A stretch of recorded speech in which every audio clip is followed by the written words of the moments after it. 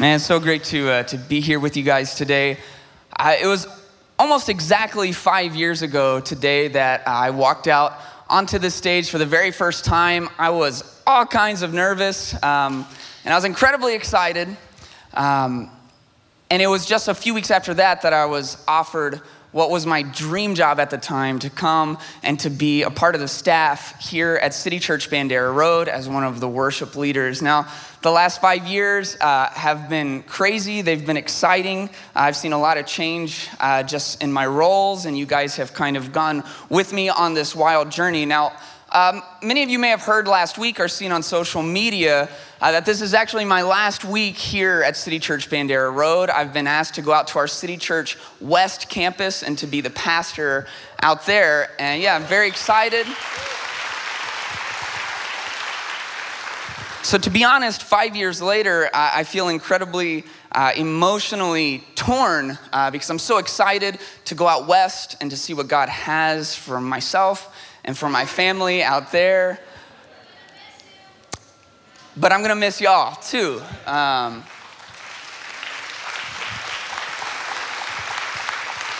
So it really is hard for me to put into words how much you guys have meant to me, how much you've meant to my family in my life. And you know, just part of my personality is I'm a forward looker. Like, I live in the future. I forget what month it is all the time, but something happens anytime I have these significant changes in like the seasons of my life, and I start really reflecting back on kind of the journey up to that moment. It was interesting, in August, every August, our staff goes to the Global Leadership Summit, which is this incredible collection of some of the greatest minds in leadership development really out in the world today. And it always starts the same way. It starts with Pastor Bill Hybels of Willow Creek Community Church. He always kicks the summit off. It is always epic. And this year at the summit, he told the story of the first time that he realized he just might be a leader.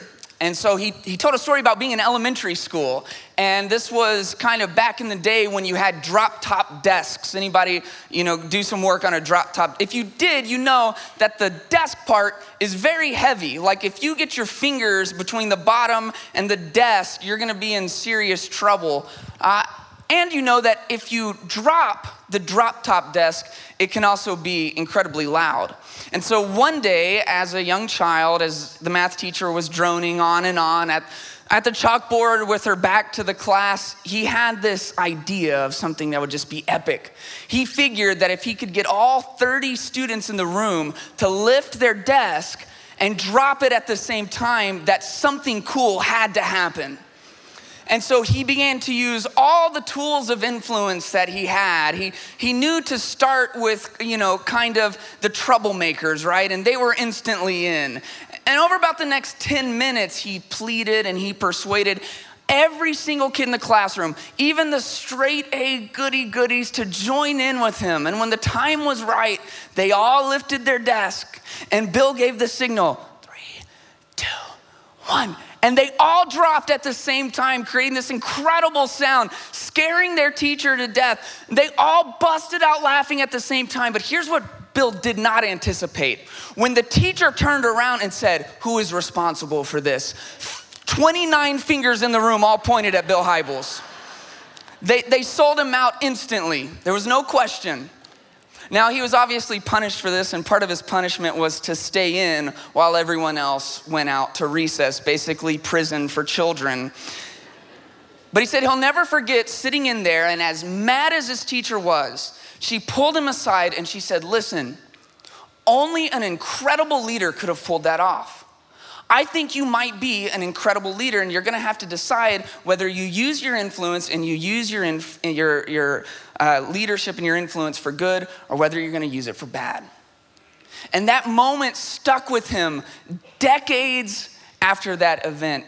And so Bill challenged us to think through our own lives of people who have spoken in to our paths towards whatever the purpose is in our lives. And so right there at the summit, I began to just make a list of important people. And I'm not gonna like read this like an award show moment or anything, but I mean, people like my parents and my grandparents, coaches that I had who gave me leadership opportunities and held me to a high standard, people that I worked with early in my ministry, some of my closest friends who continue to keep me honest and to push me forward for what God has in my life. There are countless people that just started coming to my mind that I was writing and journaling about, who have helped me to this place where I am right now in this moment. And if you took some time to think about it, there would be some of those people in your own life. And maybe it's grandparents who helped to raise you, or maybe it was your parents or friends, or maybe you had a teacher who went out on a limb and really spoke into your life or made you feel special, or someone who saw something that you were good at, that you really didn't even know was a strength of yours, but you've built off of it for the rest of your life. There are countless people like this who come into our lives, and here's why it matters. Because for the last several weeks, Brent has been talking to us about how to thrive, how to live an abundant life, how to really pursue our purpose, and how to reach our potential. But what this demonstrates to us is that thriving does not happen in a vacuum. For us to really live an abundant life, the life that Jesus has called us to, it has to happen with people around us. We simply don't reach our potential by ourselves. We survive together and we thrive together. And so if that's true, if people around us really have that much effect on our lives, then it has serious implications for our futures. It means that if you don't have anyone around you who shares your same sense of morals or your same goals, who doesn't have the same sense of purpose or worldview that you have, that instead of pushing you towards your potential, that the people around you could actually impede your progress. And we've all experienced this at one point or another, when you're dating someone who constantly brings you down, or when you're surrounded with friends who don't have any ambition. And so anything you try to step out and do, you get ridiculed because of their own insecurities. When you're around coworkers who are anti-religious and it feels like it stunts your spiritual growth. When your mom or your dad or your grandparents think that you should be living your life a different way, and so they put incredible amounts of pressure on you to change the way that you're living. All of these things can make it almost impossible to really go out and find your purpose. So to understand this abundant life, to really thrive, we have to understand how to come around with a group of people who are pushing us on towards our potential. If not, instead of thriving, we'll just become jealous and bitter of the people around us that we compare ourselves to, or we'll become anxious or depressed, or we'll just merely go through the rest of our lives like zombies, feeding on whatever the culture puts in front of us, settling for the status quo, settling for whatever bad situation we find ourselves in our life. And here's the deal: you were created for something better than that. I want more for you than that. And more importantly, God desires more for your life than that. And so how do we do this? How do we change to where we can fully live? How do we kind of recalibrate our lives from merely surviving to coming alongside a group of people and truly thriving? Well, part of this answer lies in Jesus' Sermon on the Mount that we've been digging into for the last several weeks. So some historical context of the Sermon on the Mount, probably the most famous sermon ever given by Jesus. Where he was at that time in the first century, many of his followers, his very first followers, were living in these prosperous Roman-ruled cities. So Rome had come in and they had taken over an entire group of people. The Jewish people who were in the audience that day listening to Jesus were being oppressed. And this created a situation where the elite in society were living it up all the way. Some of them truly believed that they were actually gods. And so they continued to gain more possessions and more pleasure, all the while finding ways to dominate over others. Now, the Jewish people were under severe oppression and they were suffering. And so many of Jesus's first followers their quality of life continued to decline. Many of them found themselves disease-ridden, or they suffered disabilities. Many of them were uneducated. And so in this society where they're already the marginalized and they're already the minority and they're under oppression, they were made to feel worthless. They were made to feel like their lives weren't worth anything, like they were at the very bottom of the pecking order. They were the last rung on the ladder of society. But of course, they at some level wanted what we all want. They all wanted to thrive. And so one day Jesus sat on the side of a hill and he challenged this group of misfits to rethink about their lives, not to simply give in to what the rest of society said about them. And so Jesus started by saying, "You are the salt of the earth." Now, 2,000 years later, this doesn't sound like much of a compliment to us. You are the salt. Next time you're really in trouble with your spouse, this isn't the greeting card that you want to lead with. You are the saltiest. That's not going to work. But 2,000 years ago, what we don't realize is that salt took on a much different meaning. And about a year ago, my good friend Lee Wong taught me a lot about this particular passage in the Bible. Lee taught me that salt was actually the cornerstone of the world economy at that time. It was a symbol of wealth. The Roman soldiers, and remember, the Romans were the ones who were in power. The Roman soldiers took their pay in salt money called a salarium. This is where we get the term for salary. Salt was actually a sign of wealth. It was also used as a cleansing scrub, an antiseptic on wounds, a remedy for toothaches and mouthwash. The purest salt was sought out by religious leaders because it was a part of their ritual for cleaning sacrifices. It was especially critical for maintaining body fluids in the sweltering Middle Eastern heat. Salt was used for food, money, medicine, purification. Salt was, and it still is today, indispensable to our lives.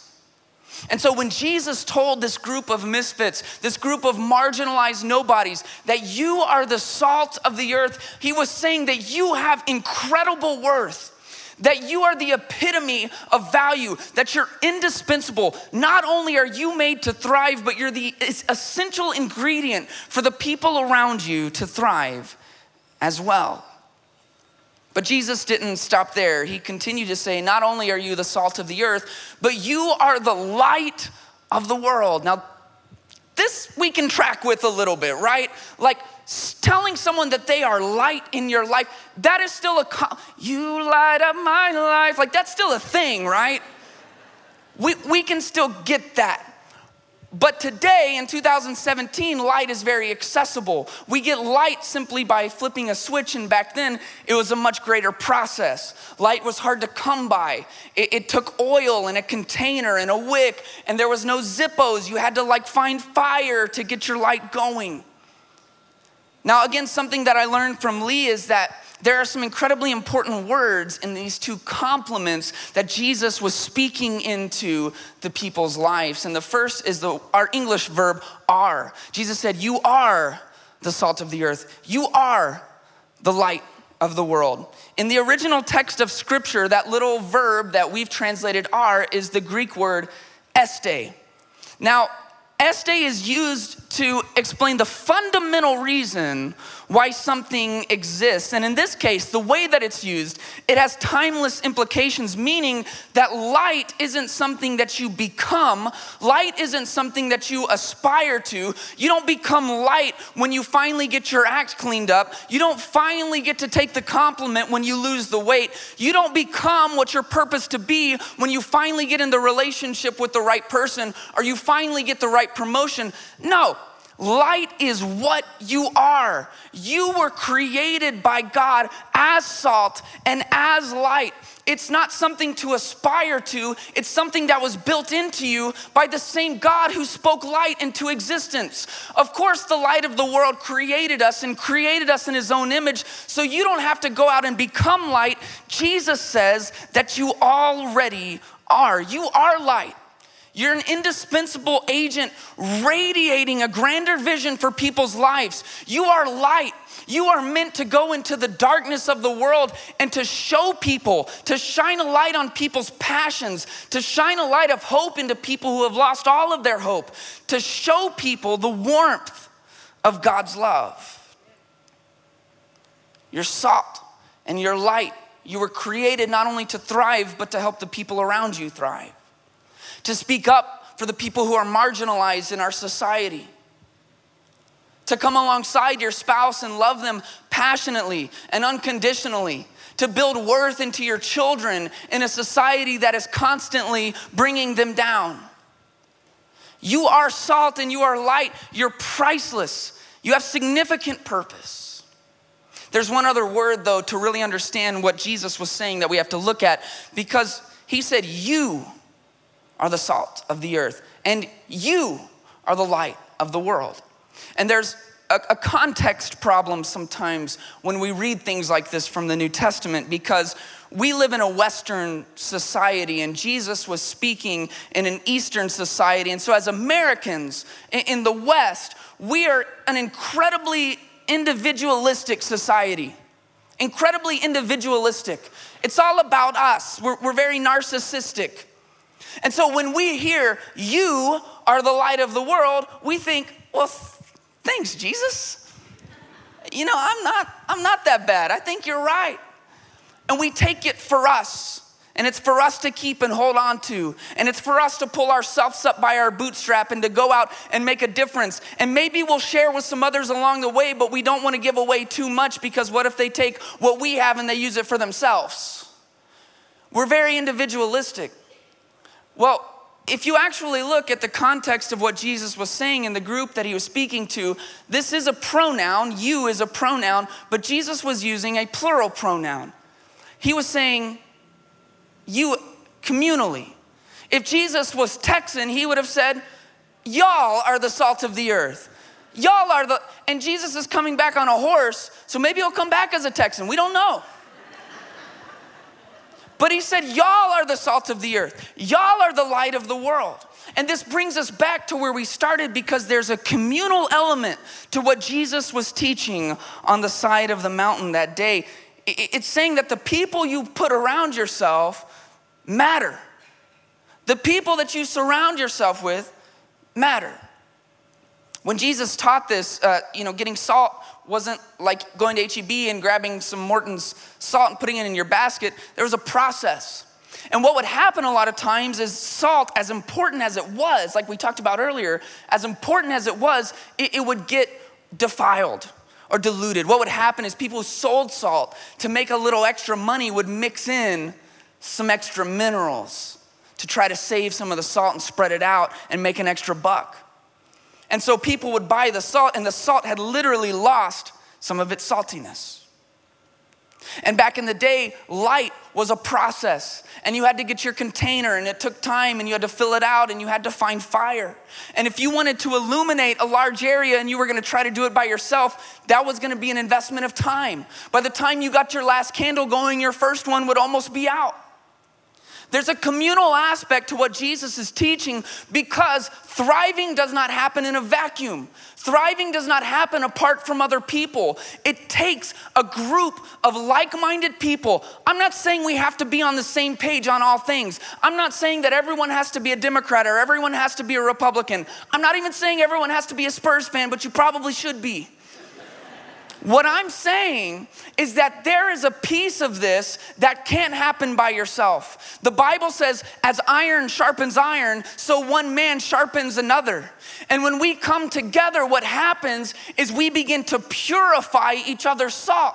We begin to push out and reject all of the external minerals that have made their way in through the rest of society. We begin to become more potent in what we can do out in the world. We begin to illuminate a greater expanse. We begin to bring a brighter light into the darkest parts of our world.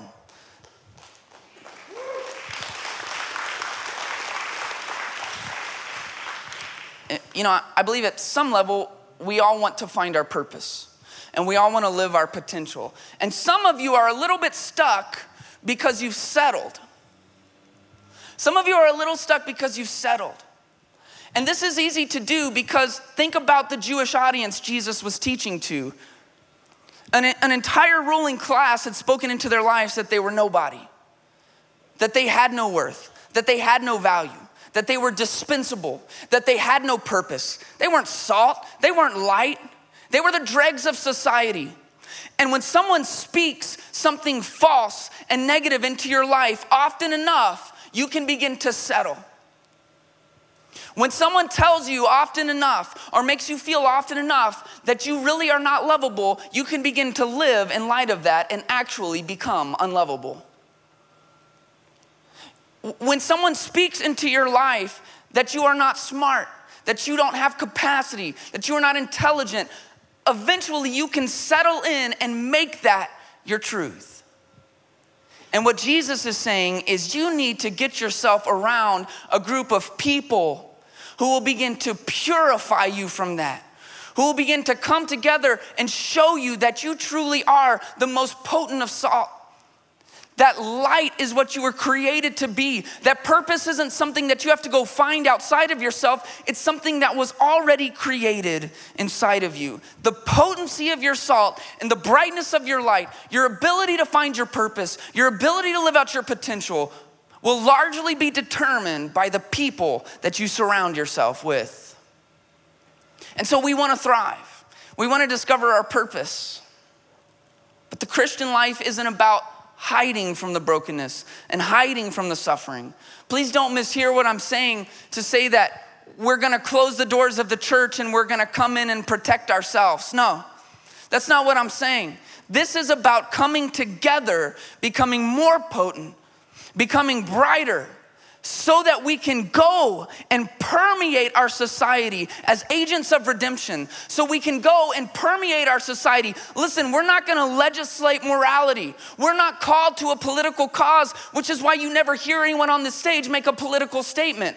That's not what we are called to. We are called to be salt and light. And no matter what happens outside of ourselves, and no matter what happens that we can't take responsibility for, we can be who we were created to be. We can bring light into any situation. We can have value and worth no matter what we face. We're not called to control the secular power structures, but we are called to remain strong in our faith no matter what. And here's the best part. When you give your life to this, when you really understand that you are salt and that you are light, and when you join with others in a community to do this together, then all of a sudden your impact spreads exponentially. It isn't just in your interactions. It isn't just in the work that you do for God. It isn't just in you fulfilling your purpose that you get to feel the impact of your actions, but it's with all of the people around you who are coming together and working together to go out and make a difference way beyond what we're capable of on our own. And so I want to close today letting you know that you have played this role in my life. You know, I started off today by talking about some of the mentors and leaders and coaches and friends and family who have poured into my life. People who have purified my salt and brightened my light. But the person that I left off the list is you. You know, I got married and I started at City Church Bandera Road 2 weeks later. Basically, for as long as I have been married, for as long as I've been a father to my sons, I've been here sharing my life and sharing my heart as transparently as I can with all of you. And you've walked with me through my life. You've walked with me learning how to be a husband. You've walked with me as I got real about some of the challenges and the beauty of being a stepfather to my two incredible sons. You've been there through hard times. I remember pulling into the parking lot 4 years ago and getting the call that my Granny Scott had died. And coming out an hour later and leading you guys in worship and sharing my heart and the love and the support and how it built me and it continued to purify and make that salt a little more potent and that light a little more brighter. You guys have walked with my family through our adoption, through when things fell apart, through when the country that we were trying to get in closed. You guys walked with us through the miracle of us getting our daughter 2 weeks later. You've been there every step of the way. And so let me tell you how this works. Let me tell you how us being salt and us being light works. I am leaving. I am gonna go to a different church and talk to a different group of people week in and week out. But because you've been a part of my life and you've come alongside me, and we haven't done this in a vacuum, and we're not lone rangers, but we're here together and we're purifying each other and we're adding fuel to the fire and we're glowing brighter and brighter. Anything that happens on the West Campus, it means your fingerprints are on it. West Campus was birthed from Bandera Road. It was started from this church. And all of the baptisms that have happened, and all of the marriages that have been put back together, and all of the children who have found some confidence and a sense of self-worth, all of the lives that have been changed here on earth as well as eternally, you get to credit it to your impact as well. And you don't always get to feel it, and you don't always understand it, but this is the beauty of the church. I've tried to say it almost every time I'm up here. The church isn't the building, and it's not the property, and it's not the service that you come to. You are the church. And when the church comes together as a movement of people who are coming together and sharing our hearts and getting real and getting vulnerable, and we begin to purify our lives, and we begin to grow in our capacity to love people, and we begin to grow in the confidence that maybe we really do have a potential we haven't reached yet, and maybe we really don't have to settle for what the world is telling us, and maybe we really do have an incredible purpose beyond what we can even imagine. When that begins to happen, then it's not just our impact that we see right here in front of us. It's the impact of all the people beside you that gets counted to your credit. So I go out to West Campus not as someone who's leaving y'all, but as someone who is being sent from among y'all. I go out there to take everything I've learned and everything I've experienced and all the mistakes that I will hopefully learn from and take it out there for as long as God has me. And I want you to know, I want you to leave here today knowing that because you are the salt of the earth and because you are the light of the world, that West Campus, the people, the mission, it is a part of you because I will always be a part of you.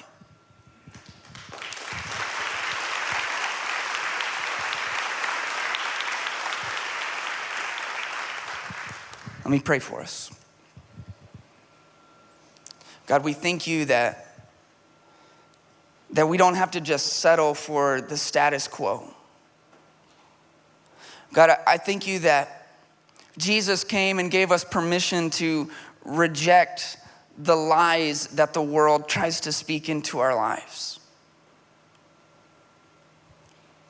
That you created us as salt, God. The definition of value, indispensable. God, that you created us with a light inside of us that you no longer want us to hide. God, a light, a burning purpose, an incredible potential. God, I pray that this gathering of people, that this church would not let anything hold them back from shining their light. God, not as individuals, not as vigilantes, God, together as a movement of people, exponentially expanding our impact. God, I pray for City Church, Bandera Road, City Church Downtown, City Church West. God, that you continue to multiply this movement, that you continue to bring in people who are lost and who are skeptical and who have a void of purpose in their life, that you continue to speak into them, that you continue the process of bringing more and more people into your family and into this movement so that we can reach into the darkest corners, so that we can bring peace to those who have no peace and hope to those who have no hope, so that we can show people your love and watch as people's lives are changed. I thank you for every single person in this room, every single person watching online. all of my fellow staff members. I thank you, and I thank you, and I thank you for them, for what they've done and what they've meant to me and my life, to my family. And God, we pray all these things in Jesus' name. I hope you guys know that I truly do love you, and I hope I'll see you soon.